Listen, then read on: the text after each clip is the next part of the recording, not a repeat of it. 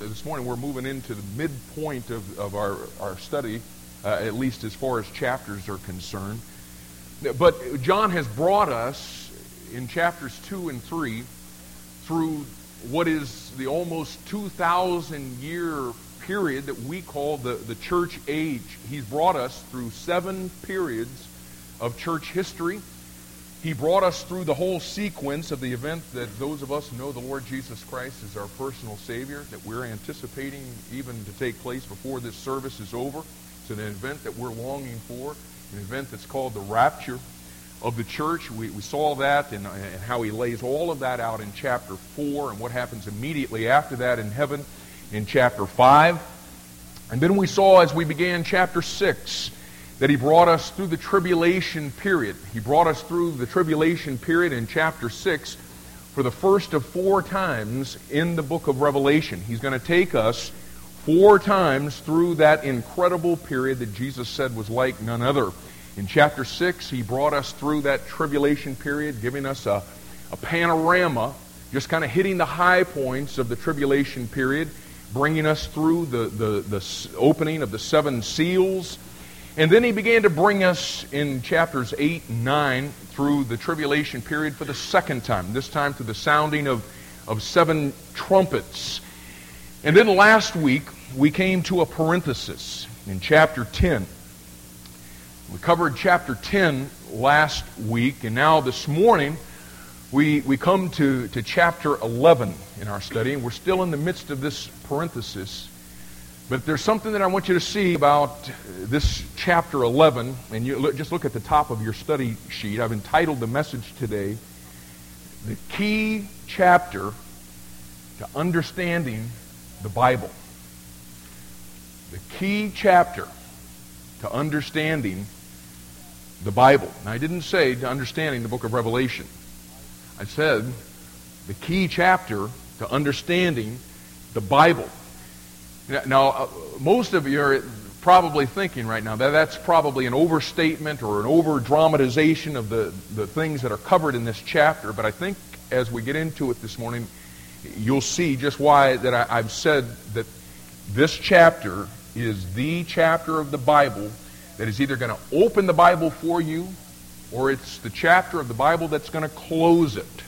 And let me show you first of all the general importance of this chapter, the overarching reason that this chapter is so key to understanding the rest of the Bible. And this is the way that it pans out, and for those of you that do like to take notes, you can start right here, okay? If you're going to keep yourself doctrinally straight in this dispensation that we're presently living in, which of course is the church age, if you're going to keep yourself doctrinally straight, there are 3 books of the Bible that you've got to make sure that you understand. Those 3 books are the book of Matthew, the book of Acts, and the book of Hebrews. But the fact is, you'll never get those 3 books straight doctrinally until you have an understanding of the Old Testament. In other words, the key to understanding those 3 books of the Bible is understanding the Old Testament, but you'll never understand the Old Testament unless you understand the book of Revelation. Because you see, the book of Revelation is what shows us the end of the story, where all of this history of the Old Testament was pointing to. So if you're going to understand the Old Testament, you got to understand the book of Revelation. But you'll never really understand the book of Revelation without a proper understanding of chapter 11. Revelation chapter 11. You see, people mess up the book of Revelation because, quite honestly, they mess up chapter 11, and then when you mess up chapter 11, you know what you can do? Just look at that little sequence that I just gave you. You can just work your way back up through it. You mess up Revelation chapter 11, then you mess up the book of Revelation. You mess up the book of Revelation, you mess up the Old Testament, you mess up the Old Testament, you mess up Matthew, Acts, and Hebrews, you mess up Matthew, Acts, and Hebrews, and you know what you'll do? You'll end up claiming Bible verses that'll take you straight to the pit of hell. Now, is that wild?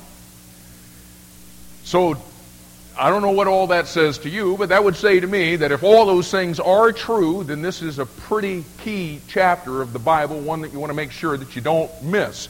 So that's the general importance of Revelation chapter 11.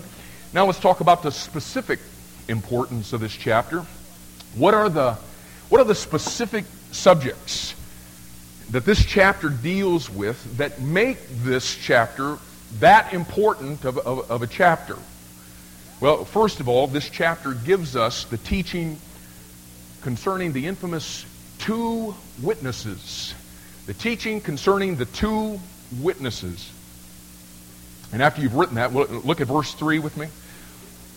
Verse 3 says, "And I will give power unto my two witnesses, and they shall prophesy 1,260 days, clothed in sackcloth." And what makes this so important, folks, listen to this, is every false system of religion that is on this planet this morning that goes by the name Christian is going to find themselves in Revelation chapter 11, and what they're going to do is they're going to pervert who the context clearly teaches that these two witnesses are, and what they're going to do is they're going to write that thing into Revelation chapter 11 that is going to make them the only ones on this planet that are right. And we're not going to get into the two witnesses today. We're going to be looking at the panorama of chapter 11. You'll understand that further as we begin to get into this thing. But what it's going to show is that their brand of Christianity is right because of how they force into this passage. It's not a matter of interpretation. I mean, the Bible lays out who the two witnesses are. It's not real tough. But you see, if you want to rewrite yourself and you want to rewrite the Bible, just reinterpret who the two witnesses are, and that's exactly what every brand of Christianity on this planet does that is a false system of religion. Then next, this chapter introduces us for the very first time in the book of Revelation to the teaching concerning the beast. The beast. And you'll notice that verse 7 says, "And when they shall have finished their testimony," and that's referring to the two witnesses, "the beast that ascendeth out of the bottomless pit shall make war against them, and shall overcome them, and kill them." And what everybody wants to do when they come to Revelation chapter 11, everybody wants to come to this, and they want to spiritualize this beast into a spirit of Antichrist, or a system of Antichrist. But what we're going to find is that this beast, based on what we find in the book of Revelation, and as we cross-reference, that this beast is a man. He was a man, listen, who was living before John wrote the book of Revelation, but a man who wasn't living at the time that he wrote the book of Revelation, but is a man who is alive during the tribulation period, because he ascends out of the bottomless pit.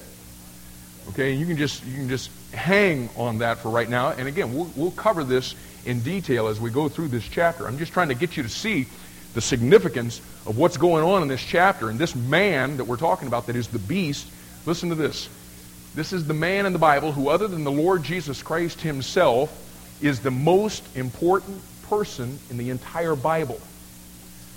There are more references to this man than there are to Moses, David, Paul, all of those guys combined. This is the one that there are 18 types that foreshadow his coming to this planet. This is the one that is known in the Scripture by more than 25 different titles, and you see him over and over and over again. So you better properly identify this beast that shows up in Revelation chapter 11. Next, chapter 11 gives to us the teaching concerning the rebuilding of the temple. The rebuilding of the temple. John says, look in verse 1. It says, "And there was given me a reed like unto a rod. And the angel stood, saying, Rise, and measure the temple of God and the altar and them that worship therein. And you know what's kind of wild, folks? Is that when John was receiving this revelation in approximately 95 AD, there was no temple in Jerusalem at that time.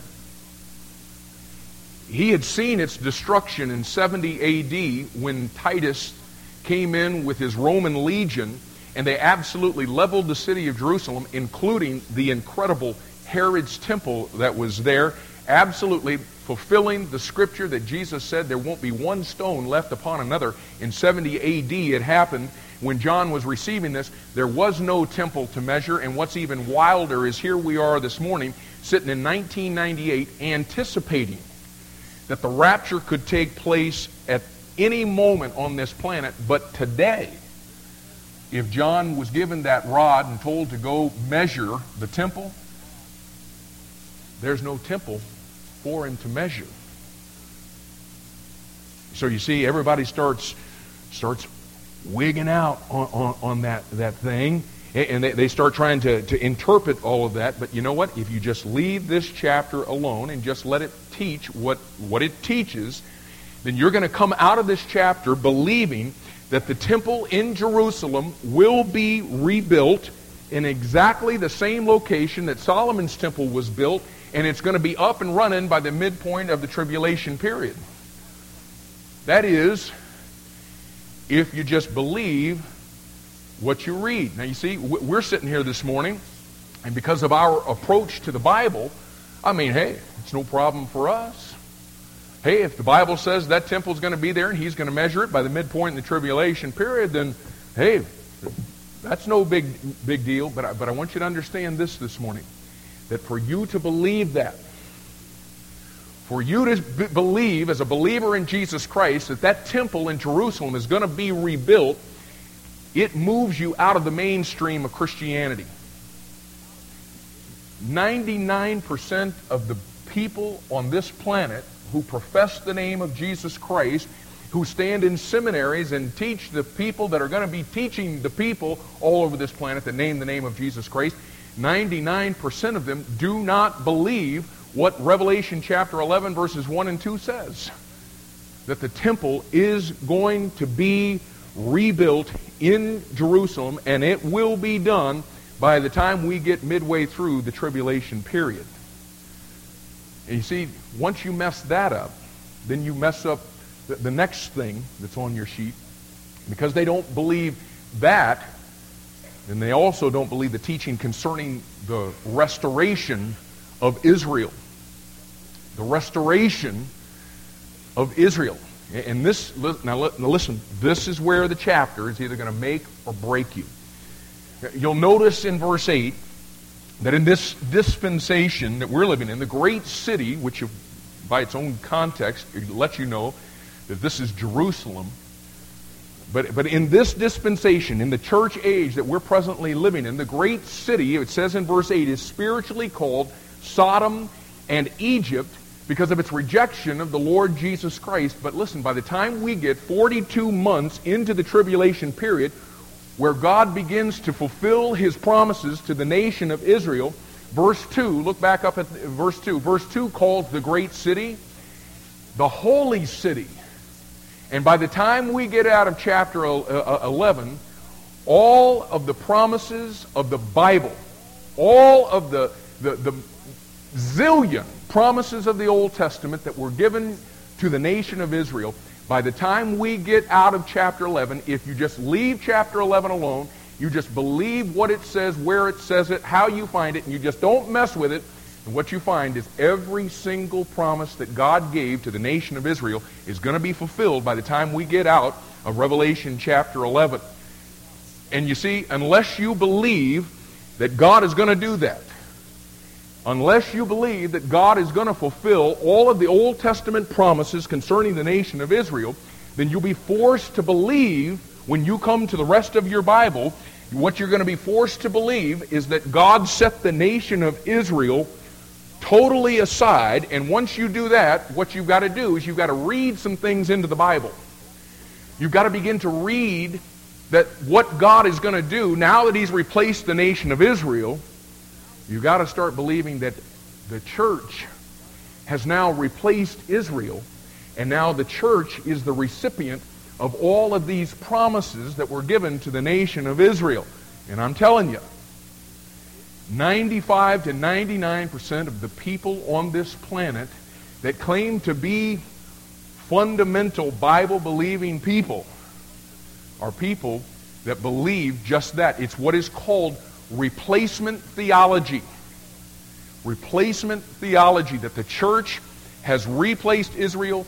All of this stuff about rebuilding the temple, the restoration of Israel, that's all a bunch of hogwash. All of these things are to be spiritually understood when we come to Revelation chapter 11.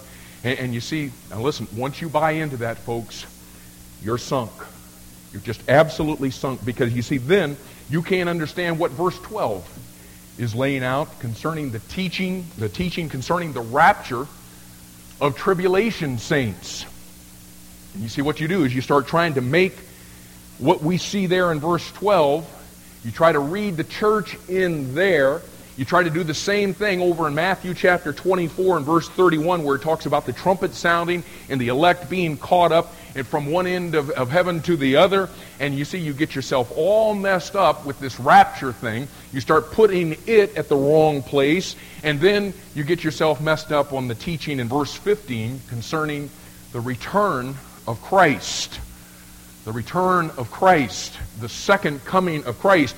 You start getting that thing. Once you make all these other errors in chapter 11, by the time you get down to verse 15, in the second coming of Christ, you don't have a clue where to put that thing.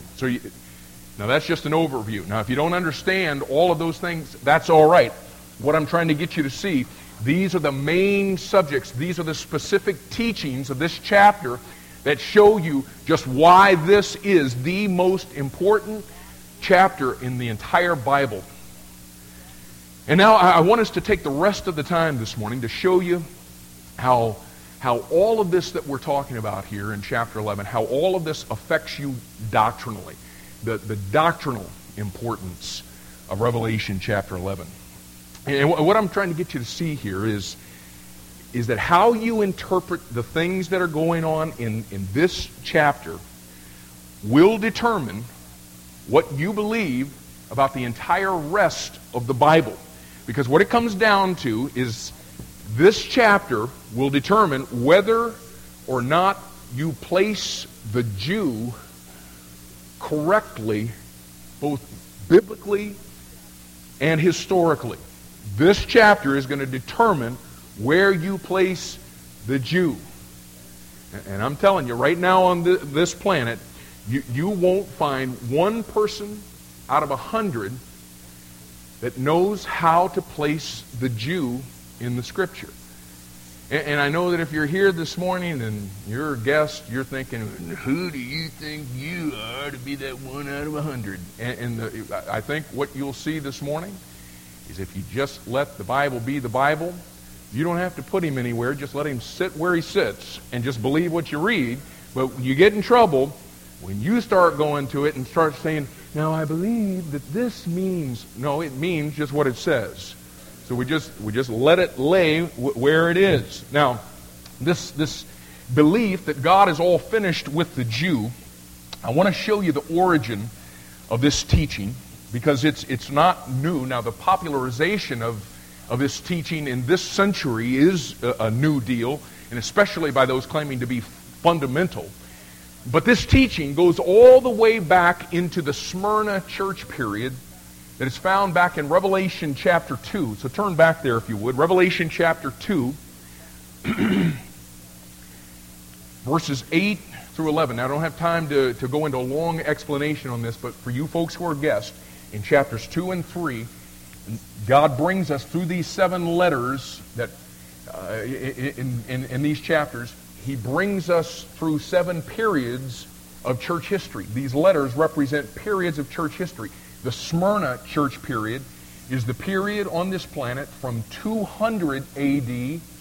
to 325 A.D. And of course, 325 A.D. is the infamous council of Nicaea. That's when the Council of Nicaea took place. And if you don't know what that was, listen, all that you really need to know is that it was a huge, now listen, what the Council of Nicaea was a huge meeting of pastors and religious leaders by the invitation of Constantine. Constantine sends out a letter inviting all of these pastors and religious leaders that were in the Roman Empire to come. And as they come together, they're coming together for the purpose of dropping the things that were different among them. They're gathering together saying, we need to put aside our petty little differences, and we need to start emphasizing the things that we share in common with one another. And basically what the whole meeting was about was Constantine asking these religious leaders and pastors to keep some promises for the sake of unity. Now, if you think that that's just a big crock, and if that ticks you off, I beg you, go study it for yourself. And go check out the Council of Nicaea and just find out if that is not exactly what was going on there. And what you find out is all of those that kept the promises to maintain that unity fell under the domination of a false religious system that Revelation 17 identifies as the mother of harlots. Now, that's not real popular today. But we've never really concerned ourselves with being popular, have we? But the Smyrna period is spelled out for us here in chapter 2, verses 8 through 11. And I want to show you here how show you the origin of this teaching that God has finished with the Jew. Look with me at the middle of verse 9. Jesus says, "And I know the blasphemy of them which say they are Jews and are not, but are the synagogue of Satan." Now, it's very important that we have an understanding what this teaching actually is, because in verse 9, what our Lord does here, now listen so carefully, what our Lord is saying here, what He calls this teaching, is He calls it satanic, and He calls it blasphemy. I mean, now those are some mighty strong words there, folks. Whatever this teaching is, it's one that you definitely don't want to find yourself embracing. It's satanic, and it's blasphemous. And something else that makes understanding this so important is that verse 9 lets you know that this will be. Okay, now remember, historically, we're between the years 200 to 325 AD, and what this lets you know is that this teaching is going to be one of the fundamental false doctrines upon which Satan will build his counterfeit church or his counterfeit religious system that the Lord calls here the synagogue of Satan. And that false doctrine is going to be embraced by a group of people, look at what it says there, who say they are Jews, but they aren't. Now, what is that all about? Well, back in the Ephesus church period, in verses 1 through 7, that period from 90 AD to 200 AD, we saw that there were some people there, some church fathers, the ones that were called the apostolic church fathers. They began to leave the Word of God. They left their first love, and they began to make some deviations from the Word of God. By the time we get to verse 8 through 11 in the Smyrna church period, there's a group of men who is leading in what is presumed to be the church, and it's a group of men that are called the Ante-Nicene Church Fathers. Ante, A-N-T-E. The Ante-Nicene Church Fathers. Okay, and what that means is these are the church fathers who were before the Council of Nicaea when all of the unity thing happened and the church, the counterfeit system got up and running. Okay? You guys following that? Church leaders at that time were the Ante-Nicene church fathers. But what you begin to see in the writings, and you can go back yourself, and again, I challenge you to do this, you can go back and check out the writings from the ante-Nicene church fathers in that period, and what you're going to find in their writings is they begin to talk about the fact that because the Christian is a spiritual Jew, and Paul talks about this in Romans chapter 2, but they conclude that since the Christian is a spiritual Jew, he's also a physical Jew. And because of that, then all of the promises in the Bible to the Jew are now given to the Christians, and because of that, God is all finished with the Jew. So all of these promises that you see, well, you can just flake those out because the church is going to be the one that is the recipient of those promises now. So in other words, since God's all finished with the Jew, and here comes the replacement theology, folks, the Christian has replaced the Jew, the church has replaced Israel, and the kingdom of God and the kingdom of heaven in the Bible are the same thing. Now you need to listen to me here, okay? Again, I want to emphasize the fact that what I'm talking about right here, some of you right now are probably going, I don't know how this affects me. Okay, what I'm trying to get you to see, all of Christianity right now believes this trash. I'm not overstating that. Okay? They all believe that. And this is a majorly big deal because I've already shown you in verse 9 that our Lord calls it blasphemy. And the key tenet of Satan's counterfeit church. And to put it in terms that perhaps you can identify with, what we're saying here is what you believe about the Jew. Now, I wish I had the time to fill in all of the gaps that might be in some of your minds, but if you'll go back in the Old Testament to the book of Proverbs, the book of Proverbs is going to teach you some things about ancient landmarks. And what it says is don't mess with the ancient landmarks which the fathers have set, because when you do, you enter into the fields of the fatherless. Now, folks, any way you slice it, the Jew in the Bible becomes, for the Bible, an ancient landmark. And once you move that Jew, listen, you enter into the fields of the fatherless.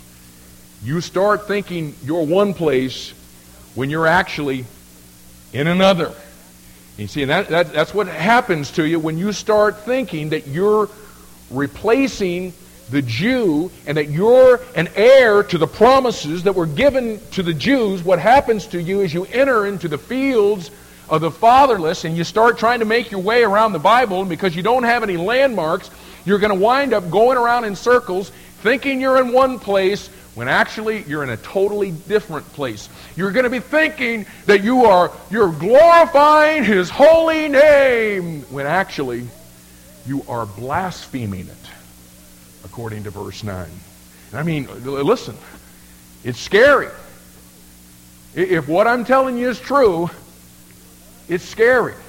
Because our Lord calls this with the strongest terminology of any place in the entire Bible. But to break it down into terms that most of you heard before, what you believe about the Jew is going to put you in one of three categories doctrinally when it comes to what the Bible teaches about the millennium. The millennium. Now this is Revelation chapter 20, verses 1 through 7, where it teaches about the millennium. Okay? Now, based on where you land on this whole subject that we're talking about here this morning, you're either going to be pre-millennial or post-millennial or millennial. Just put an A in front of it. You say, well, what does all that mean? Well, and again, I feel like I need to just keep saying this. Some of you are going, what is this, theology class? Mm-hmm. Yeah. It is. You know what? Most churches don't teach doctrine. You know why? Because people aren't hungry for it. You know why? They just want something that's going to help me through the next 15 minutes. And if you can make me feel better in the next 15 minutes, I'll love you. And if you can get me out of here in 15 minutes, I'll love you even more. But folks, I'm telling you, you may enjoy the next 15 minutes. We're talking about stuff that'll cause you to enjoy the rest of your eternity. Because you don't want to mess up in some of what we're talking about here. You don't want to think that you're in the church of Jesus Christ when you're in the synagogue of Satan. And you know what? I know it's true. Some of you are going to flake out on me this morning. You'll end up one of these days sitting in the synagogue of Satan thinking you're on your way to heaven. Okay, so you're going to be premillennial, you're going to be postmillennial, you're going to be amillennial. Okay? So what does all that mean? Well, the word millennium itself is it's a Latin word that comes from mil, which means 1,000, and the word annum, which means year. And of course, it has to do with the 1,000-year reign of Christ that's talked about in Revelation chapter 20. That 1,000-year reign of Christ, listen, in a literal, physical, earthly kingdom where the Lord Jesus Christ sits enthroned on the throne of David in Jerusalem and rules the earth. And what that means, and it's very important that you make this connection, okay? The millennium is always a political issue because it deals with governmental authority on the earth.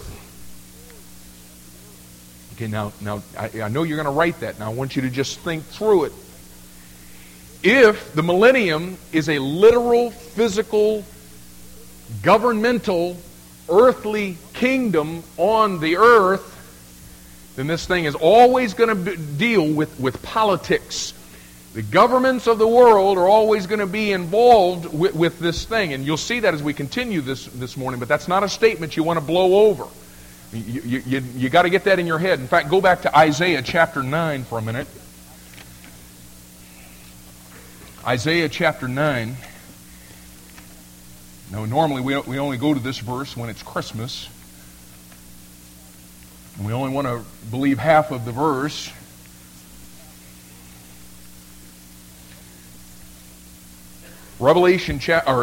Isaiah chapter 9.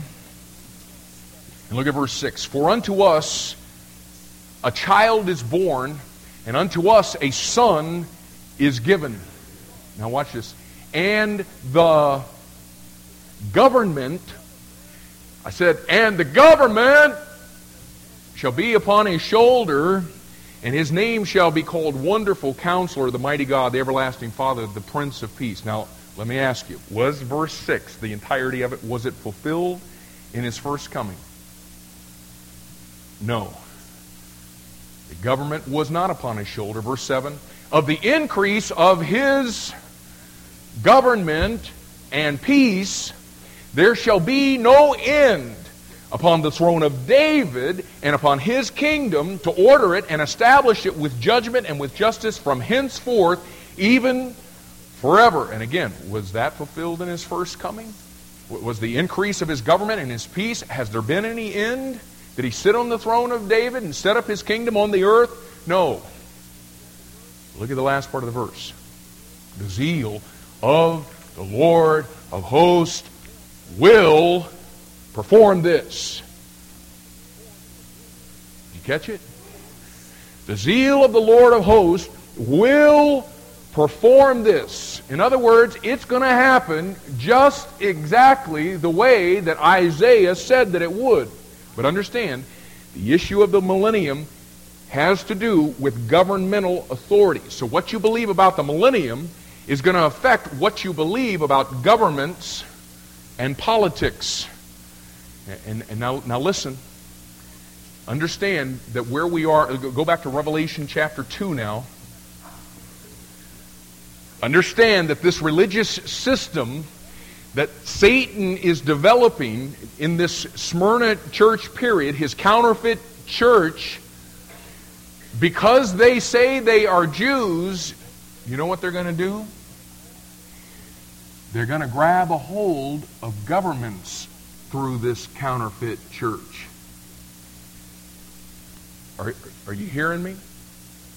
Okay, now if you say, I don't understand where that's going, that's okay. I just want to make sure that you're hearing that this system of religion that Jesus calls here blasphemous, that he calls satanic, that he calls the synagogue of Satan, by these people who say they are Jews when they're not, what he says is they're going to end up being the ones who are grabbing a hold of governments, because that's what their kingdom is all about. Okay, and we'll talk further about this, but watch that. But the terms pre-millennial, post-millennial, and amillennial all have to do with what a person believes about the return of Christ. The return of Christ. The prefix pre. You guys know this. Of course, it means before. So a premillennialist is someone who believes that Christ will return before the 1,000 years. Okay? The prefix post, of course, means what? After. So a post-millennialist is someone who believes that Christ will return after the 1,000 years. And of course, the prefix a or a, it means what? Not. Okay? And when it's used as a prefix, it implies the opposite or the reverse of the word that's following it. For example, a theist is somebody that believes in God. An atheist is someone who, not God, doesn't believe in God. An agnostic, it's in front of the word gnostic. No knowledge. If there's a God, you can't know him. Okay? Agnostic. And when we come to an amillennialist, it's someone who believes that Christ is not coming back to reign on this earth 1,000 years. And let me just start breaking this down for you in just as simple terms as I can say. Now, here's where the bottom line is, folks. The difference between correct Bible doctrine and false Bible doctrine is whether or not somebody is pre-millennial. Somebody who is pre-millennial is going to know where to place the Jew correctly in the Word of God, so he'll have the ancient landmarks in the Bible set for him, and so he'll know what passages belong to the Jew, and he'll know what passages don't. Now listen, you need to understand that. And make sure that you don't miss this, folks, that the devil's most subtle trick is not to deny God, it's not to deny the virgin birth, it's not to deny the bodily resurrection or the deity of Christ.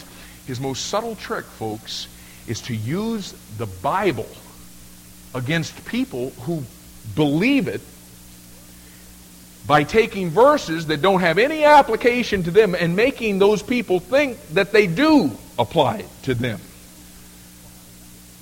You see, I mean, that's a great little game to be able to play with folks. If they believe it, well, just start making them grab things that don't belong to them, and they start believing that, and boy, then they are in a big heap of trouble.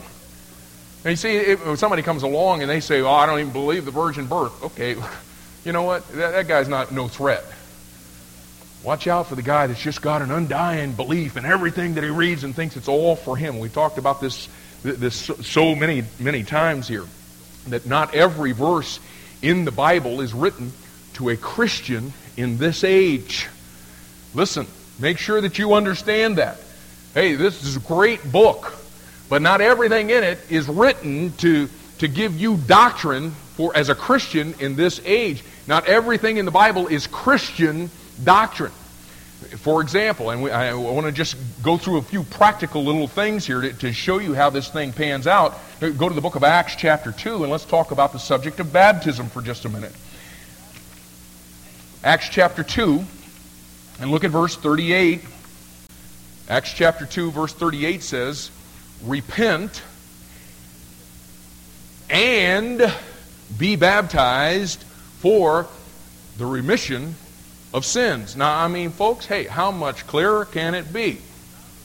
Right? That's exactly what the Bible says. Repent and be baptized for the remission of sins. But let me tell you, if you try to go to Acts 2:38 and make that Christian baptism like the Church of Christ people do, what you're going to do is you're going to find yourself in a whole big heap of trouble. I mean, all you got to do is go to Acts chapter 2 and start looking into the context here. And I mean, you're going to find out 4 specific times. Look at verse 5. "And they were dwelling at Jerusalem," who? Jews. Verse 14.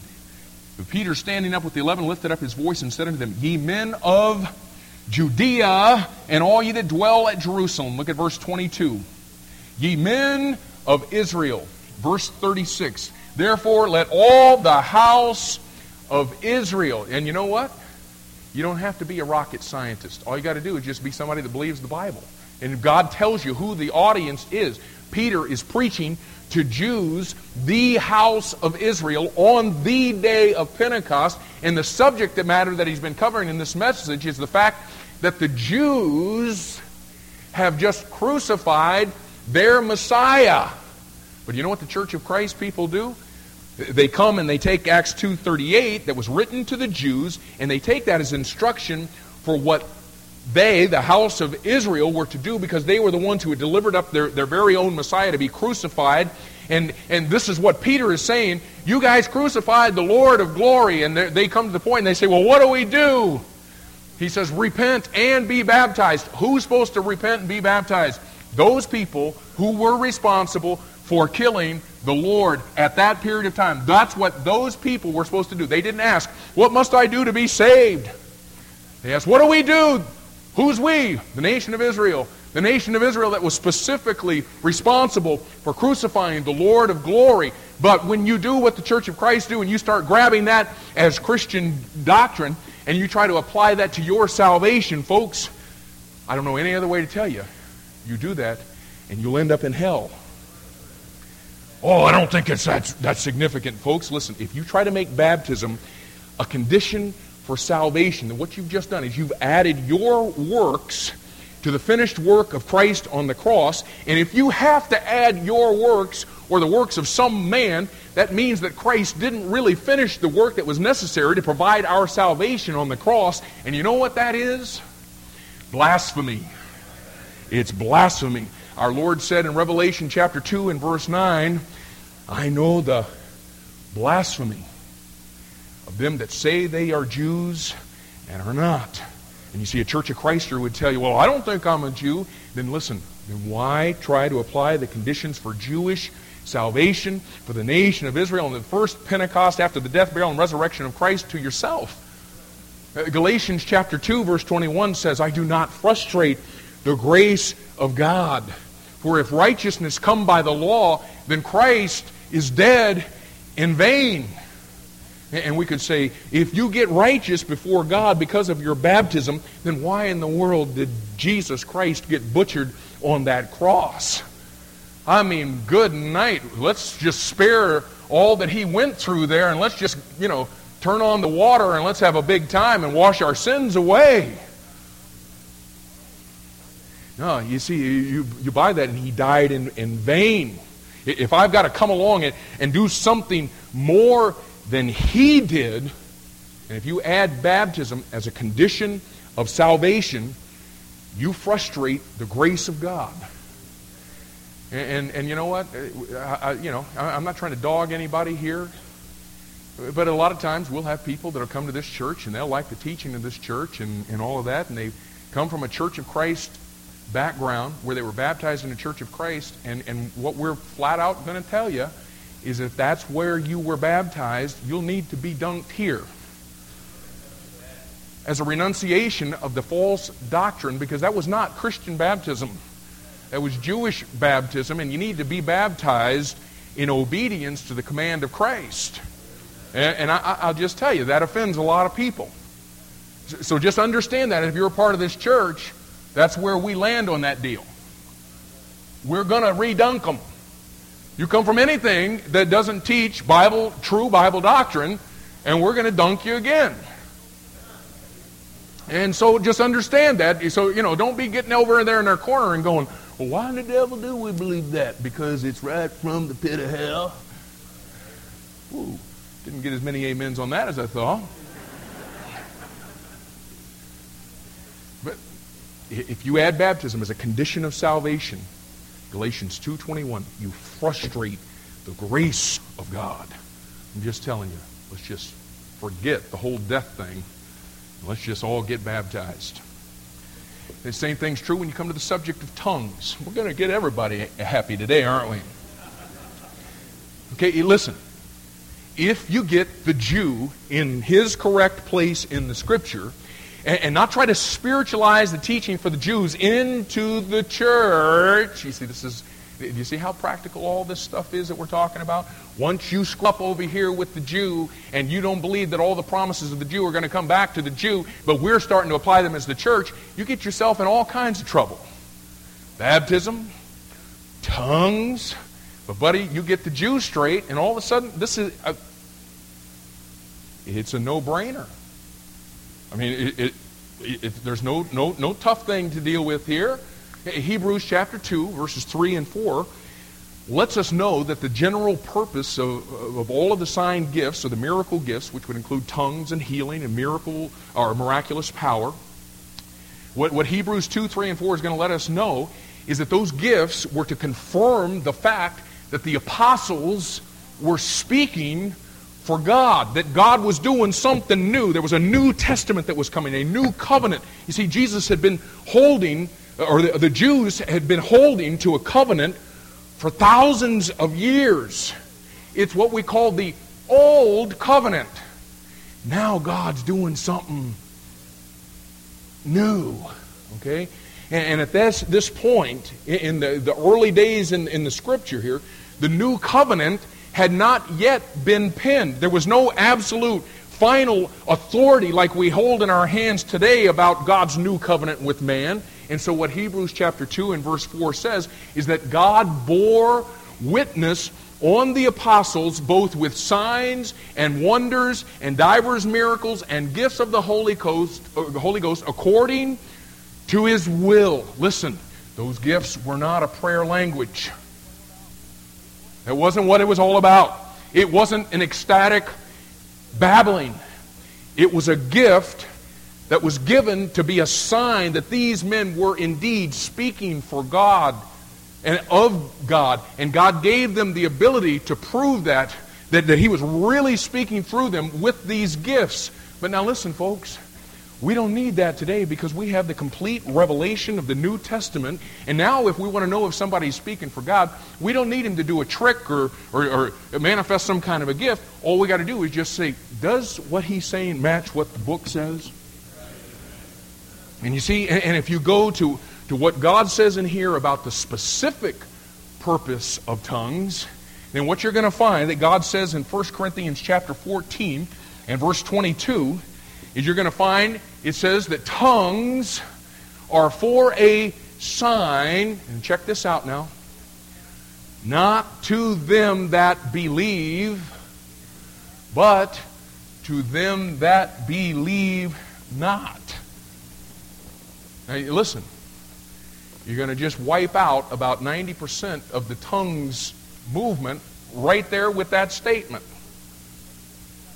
And then 1 Corinthians chapter 1, verse 22 says that the Jews require a sign. So you see, it's not real hard to figure out. Tongues are for a sign to unbelieving who? Jews. The Jews require a sign. God says, I'll give you a sign. 1 Corinthians 1:22 goes on to say, the Greeks, the Gentiles, Seek after wisdom. And so God says, I'll give you wisdom. And you know what he did? He wrapped up his wisdom in 22 books that we call the New Testament. He gave the Jews what they wanted. He gave the Gentiles exactly what we need. We want it in black and white. You see? But you see, tongues are for a sign to unbelieving Jews. And if you go to the Bible to see how they're used, all it'll do is just verify the reality of that statement. You know, with all of the hoopla that goes on today about tongues, man, I'm telling you, you would think that they were just absolutely all over the Bible, and everybody who ever, in the Bible, ever knew God, that, man, they had the gift. But did you know this? That actually, in the Bible, just scrape away all of the stuff, you come down to the fact that there's only 3 times in the entire Bible where somebody actually spoke in tongues. You find it in Acts chapter 2, verses 1 through 40, Acts chapter 10, verse 1 through chapter 11, verse 12, and then chapter 18 of the book of Acts, verse 24 through chapter 19 and verse 7. And you know what you find, folks? Listen, you know what you find in every single instance?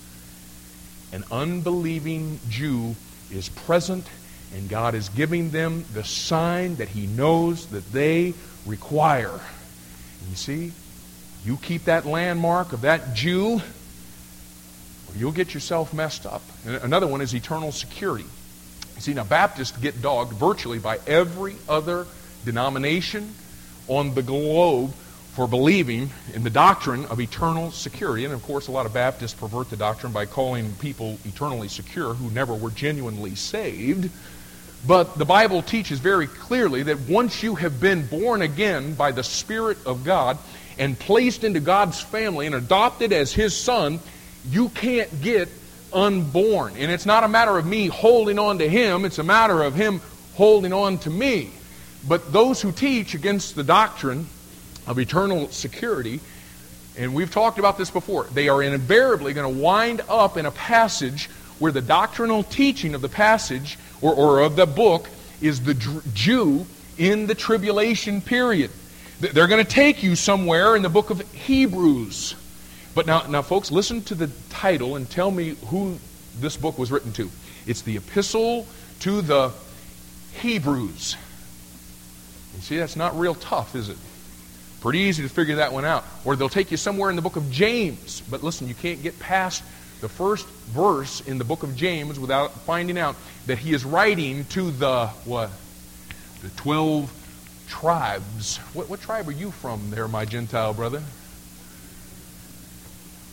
Or they'll take you over to Matthew 24 and they'll show you how the Bible says, "He that shall endure unto the end, the same shall be saved." And if you don't endure to the end, buddy, then you can't be saved. The only problem is the context in Matthew 24 is the Jew in the tribulation period.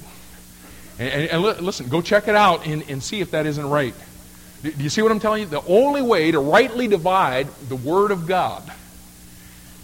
And now listen, if God commands us in 2 Timothy 2:15, if He commands us to rightly divide it, then the opposite is also true. That it's possible to wrongly divide it. Okay? But the only way to rightly divide it is to believe in the pre-millennial return or coming of Christ, because that's the only teaching that's going to leave the Jew alone and keeps the Jew in his proper place in the Scripture so that you can rightly divide it. And now let me show you what I'm talking about and show you how your view on this thing dictates to you basically everything that you believe, and actually it ends up showing you what you do with your life. Okay, now let's talk first about premillennialism. Okay, now, if you're a part of this church and you believe that the doctrinal statement of this church, then it's a big hairy word, but you're a premillennialist. Okay, and what that means is that we do not believe that God is finished with the Jew. We believe that Jesus Christ came the first time to this planet, He came to restore to man the image of God that he lost in the fall. Okay? And we've learned, as we've studied the Word of God together in this place of the last several years, we've learned that what we're talking about here, this image of God that was lost in the fall, that Jesus came to replace, is the spiritual kingdom in the Bible that the Bible calls the kingdom of God. The kingdom of God, according to the Bible, is a spiritual kingdom. And we believe that when Jesus Christ came to this earth, He came to die on the cross for us so that we could have restored to us the spiritual kingdom, the kingdom of God that was lost in the fall. But we also believe that when Christ came the first time, we also believe that He came to set up a literal, physical, visible, earthly kingdom where He would rule and reign over all the earth from His throne in Jerusalem. It's the kingdom that is promised to the nation of Israel. It's referred to over 500 times in the Old Testament.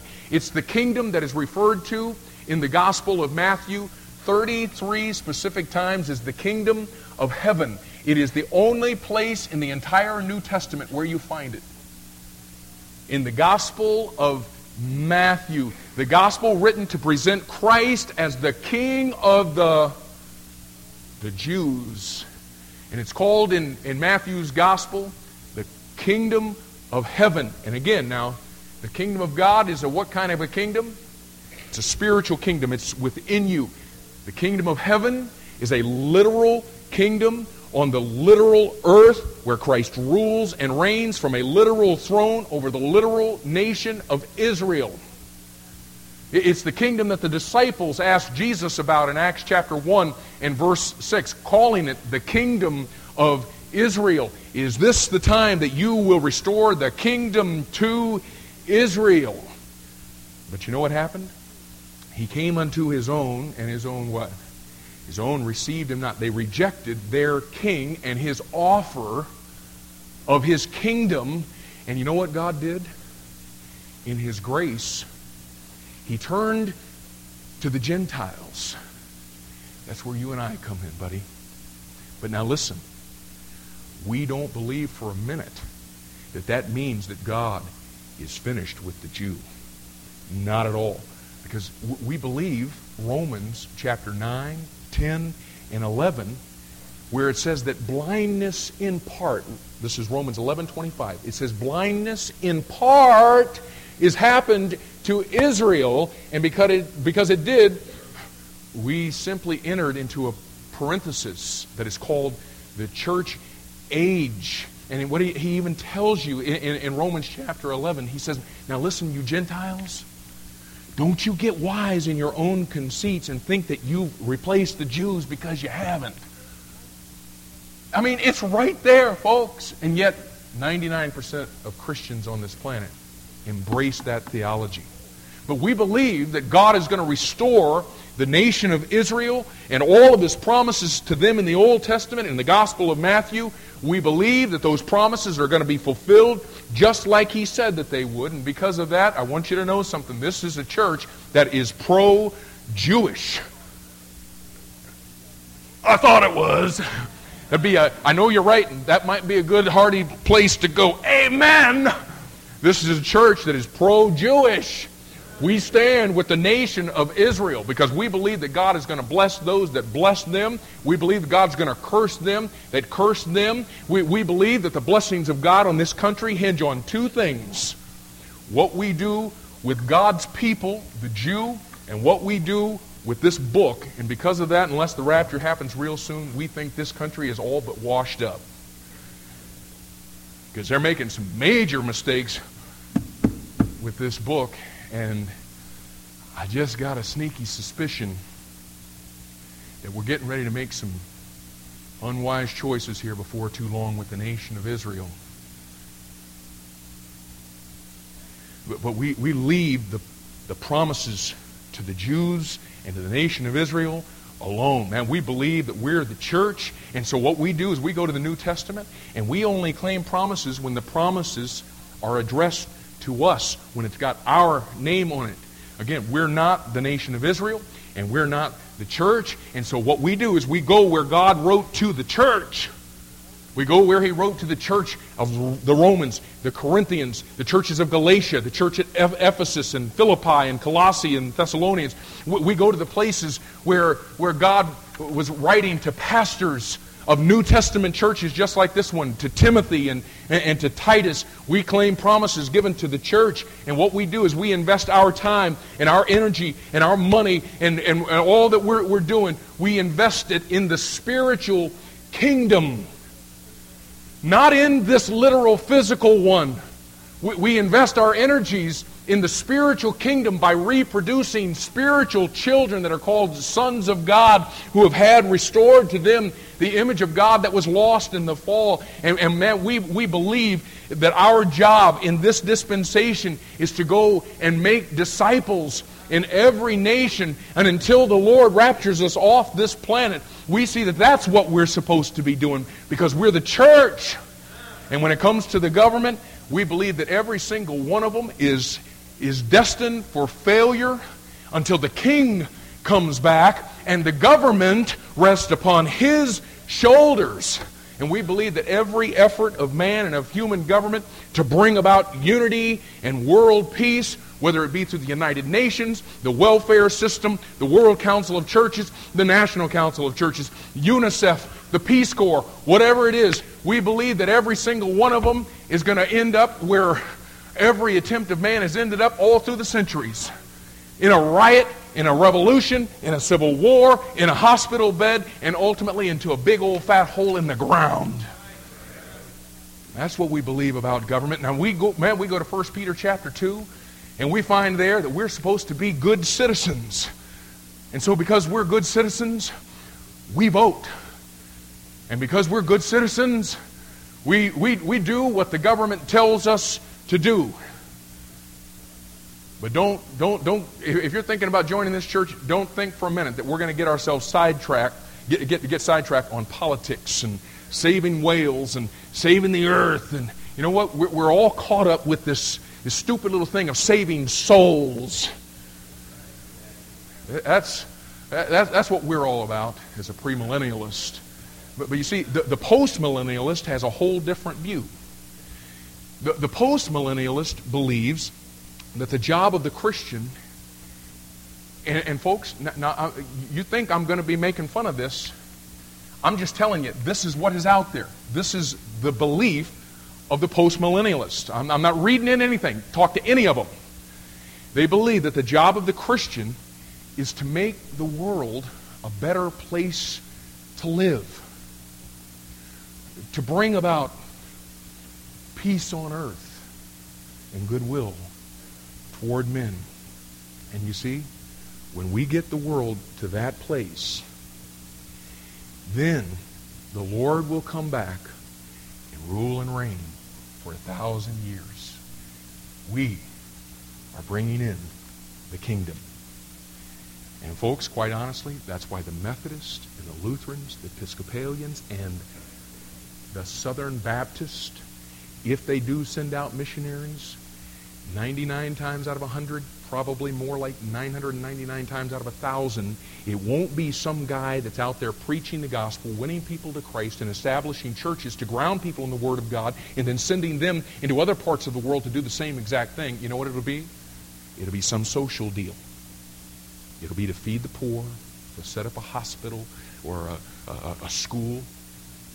Listen, I'm not saying that schools and hospitals and feeding the poor, I'm not saying that there's anything wrong with any of those things. But now listen, to do that in hopes of making this world a better and more peaceful place, or to do that in lieu of winning their hell-bound souls to Christ by preaching the glorious gospel of Christ and introducing them to the Prince of Peace, listen, there's no comparison. No comparison whatsoever. And if you think that I'm presenting some biased opinion of this thing, again, I beg you, go study it out. Go check it out. I'm telling you, that's what that's why the people of this planet, that's why churches today all around you are doing what they're doing. It's because they think our job is to bring in the kingdom. And I'm just telling you, folks, you know what? You would think by now that after all the bloodshed and all the torture and the wars and the imprisonments and the revolution, you would have thought by now that man would have figured out that he is incapable of working out his own destiny. I mean, you would have thought, I mean, do you realize how many facts of human history religious and political leaders have to flush in order to present an optimistic future? I mean, it's crazy, and yet you keep hearing, and we're sitting there on our TV going, "Oh, this guy sounds pretty good to me," and they're talking about, united, we may bravely face the future. We have nothing to fear but fear itself. Until the time comes when all men live peaceably together. We must not lose faith in man's ability to. Let us not despair, but press forward until the time come when, and fill in the gaps. I mean, it's over and over and over again. Somewhere you would have thought somebody would have said, you know what? Aristotle's golden age didn't work. Johnson's war on poverty didn't work. Kennedy's Camelot didn't work. Roosevelt's New Deal didn't work. Bush's New World Order. You know what? They all sold us that stuff. I think it's going to get better, don't you? It ain't getting better, y'all. It's getting worse and worse and worse. I mean, it's you know what it is? It's a picture of a bloody, beaten, mangled, bruised, torn, maimed, half-dead sinner talking about what he's going to do to help himself. After spitting in the face of God's offer to help him. Hello? And I'm telling you, the whole contemporary idea is, we're closer now than we've ever been before. When the truth is, we're no closer than we were when Cain thumped Abel in Genesis chapter 4. It's the same thing, just over and over and over again. Here in this country, we hold up Lincoln's Gettysburg Address as some great deal. And folks, have you ever really thought about it? Here were 43,000 American soldiers dead and gone. And he's a fine man, but he stands up and he says, the government of the people, by the people, and for the people shall not perish from the earth. See, folks, the Bible talks about a government of God, brought to this earth by God, and set up for God, where men are not equal, but are divided into sheep and goats. But boy, I like that Gettysburg Address, buddy. That was a moving thing. No, this is a moving thing right here. And it's told you that the government's, it ain't going to be right until the King of Kings comes. And listen, I want you to know, I'm thankful that He allowed me to be born in this country.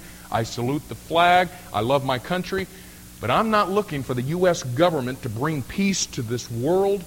And I'm not interested in a government of, by, and for the people. What I'm interested in, and as I think it's the same thing everybody in this room is interested in, is Jesus Christ coming back and annihilating His enemies, taking one feet and putting it on the chest of Satan, taking the other one and crushing his stinking head, kicking that sucker into the bottomless pit, setting up His kingdom where He rules and reigns forever. That's where I vote. Amen. And you know what, folks? If you go back in history, it's an amazing thing. I mean, you find that people actually thought that the Civil War would be that event that finally brought in the kingdom. See, that's why Lincoln was saying the things that he was saying. I think we've done it now. I think we've got the kingdom here now, and I think Jesus can come back. It won't perish from the earth. And then along comes World War I. And so everybody said, I guess it wasn't here, was it? You see, man's an intelligent being. And you see, and when that didn't do it, people began to jump ship and became amillennialists. They stopped believing that Christ would come back to rule and reign at all.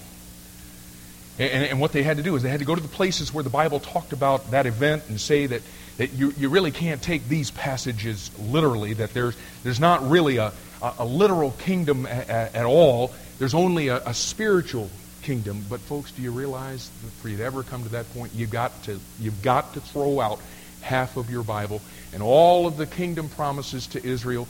I mean, Isaiah 11, Zechariah 14, Amos chapter 6, Joel chapter 2, Ezekiel 44 to 48. You've got to spiritualize all of those to be fulfilled in the church. But I want to make sure you understand that amillennialism didn't start after World War I or as a result of World War I.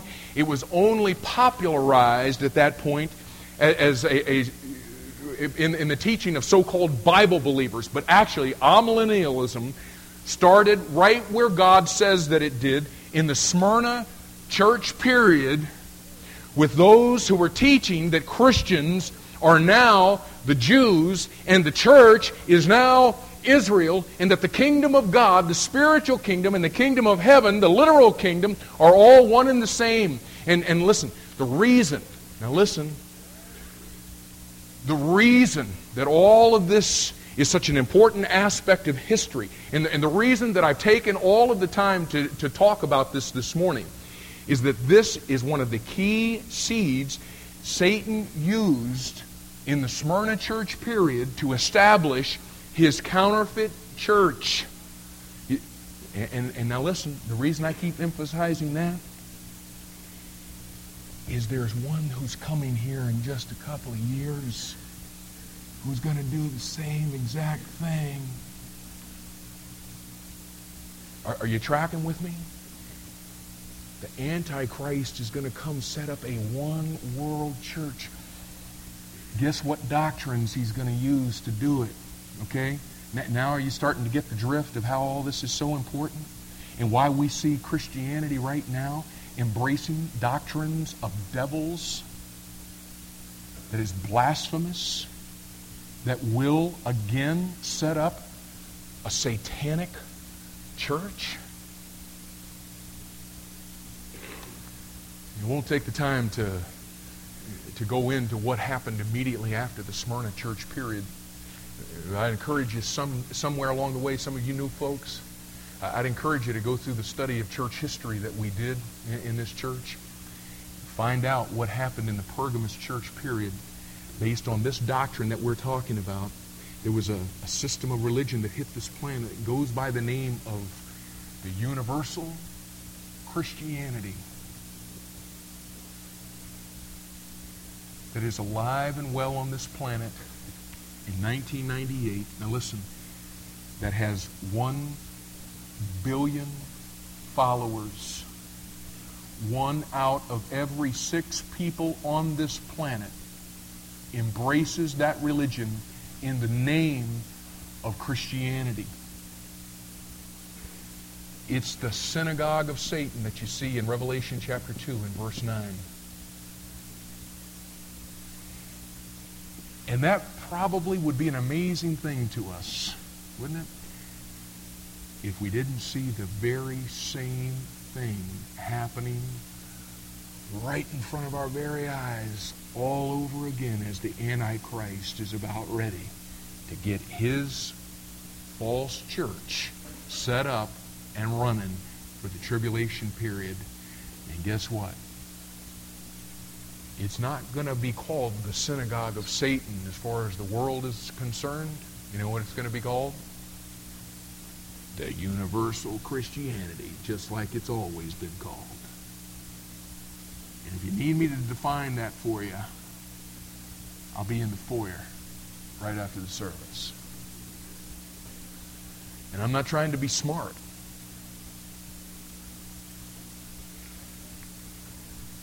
So folks, I don't know for sure if you grabbed all that today. You feel like you hung with it?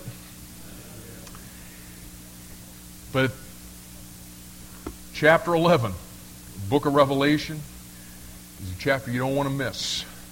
You know, we got a lot of stuff coming here, graduations and all this stuff coming in the next several weeks. I'm just telling you, if you want to have the Bible open to you, you better make sure that you can cut straight Revelation chapter 11. And I will say this, just pick up a commentary and see what they all tell you. This is the most difficult chapter in the Bible. You know why it's the most difficult chapter in the Bible?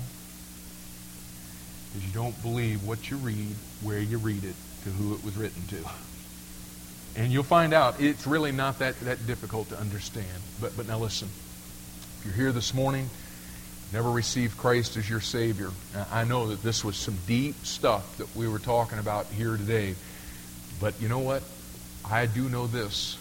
I do know that it was simple enough to hear today that there's a lot of stuff that goes on in the name of the Bible, in the name of Jesus, that doesn't have anything whatsoever to do with Him, that has everything to do with the devil. And folks, just to make the message of the Bible real simple, what the message is that you're a sinner. And because of that, a penalty's been placed on you, and you can't do anything about it. So the God of this universe stepped in because He loved you, and He did something about it. And He's the only one who can. He died on the cross for your sin, to take it away so that you could have a relationship with Him. And you see, if we try to do anything to add to what He did, then nullify what He did, we're saying it wasn't good enough, and it's blasphemous. And the simple message is, you don't have to join this church to have a relationship with God. You don't have to be tagged a Baptist. In fact, you'd probably do good not to. You don't have to be tagged a Baptist. All you got to do is just simply believe what God said. You can't do anything about your sin, so God, I come and I receive what you did on the cross for my sin, as payment in full. I want you to take over the control of my life. And that's it. And we talked about a lot of stuff, but if you're here today and don't know Christ, that's all you need to get today. That's all you need to get. And Lord, I pray today that you would speak to the hearts of the people that are in this room that don't know you. I pray that they would be saved this morning. And Lord, I pray for our church. I recognize, I knew going into this today that this is heavy stuff. This is deep stuff. And Lord, you have told us that by your Spirit you would reveal, yea, the deep things of God. We thank you for what you've allowed us to be able to see in this overview this morning of Revelation chapter 11. And then next week, as we begin to go and through this verse by verse, we pray that you would reveal to us the truth of this incredible chapter of the Bible that really is so key to understanding all of the revelation that you've given to us. So we ask that you'd teach us. And I pray again that you'd save the lost. In Jesus' name, amen.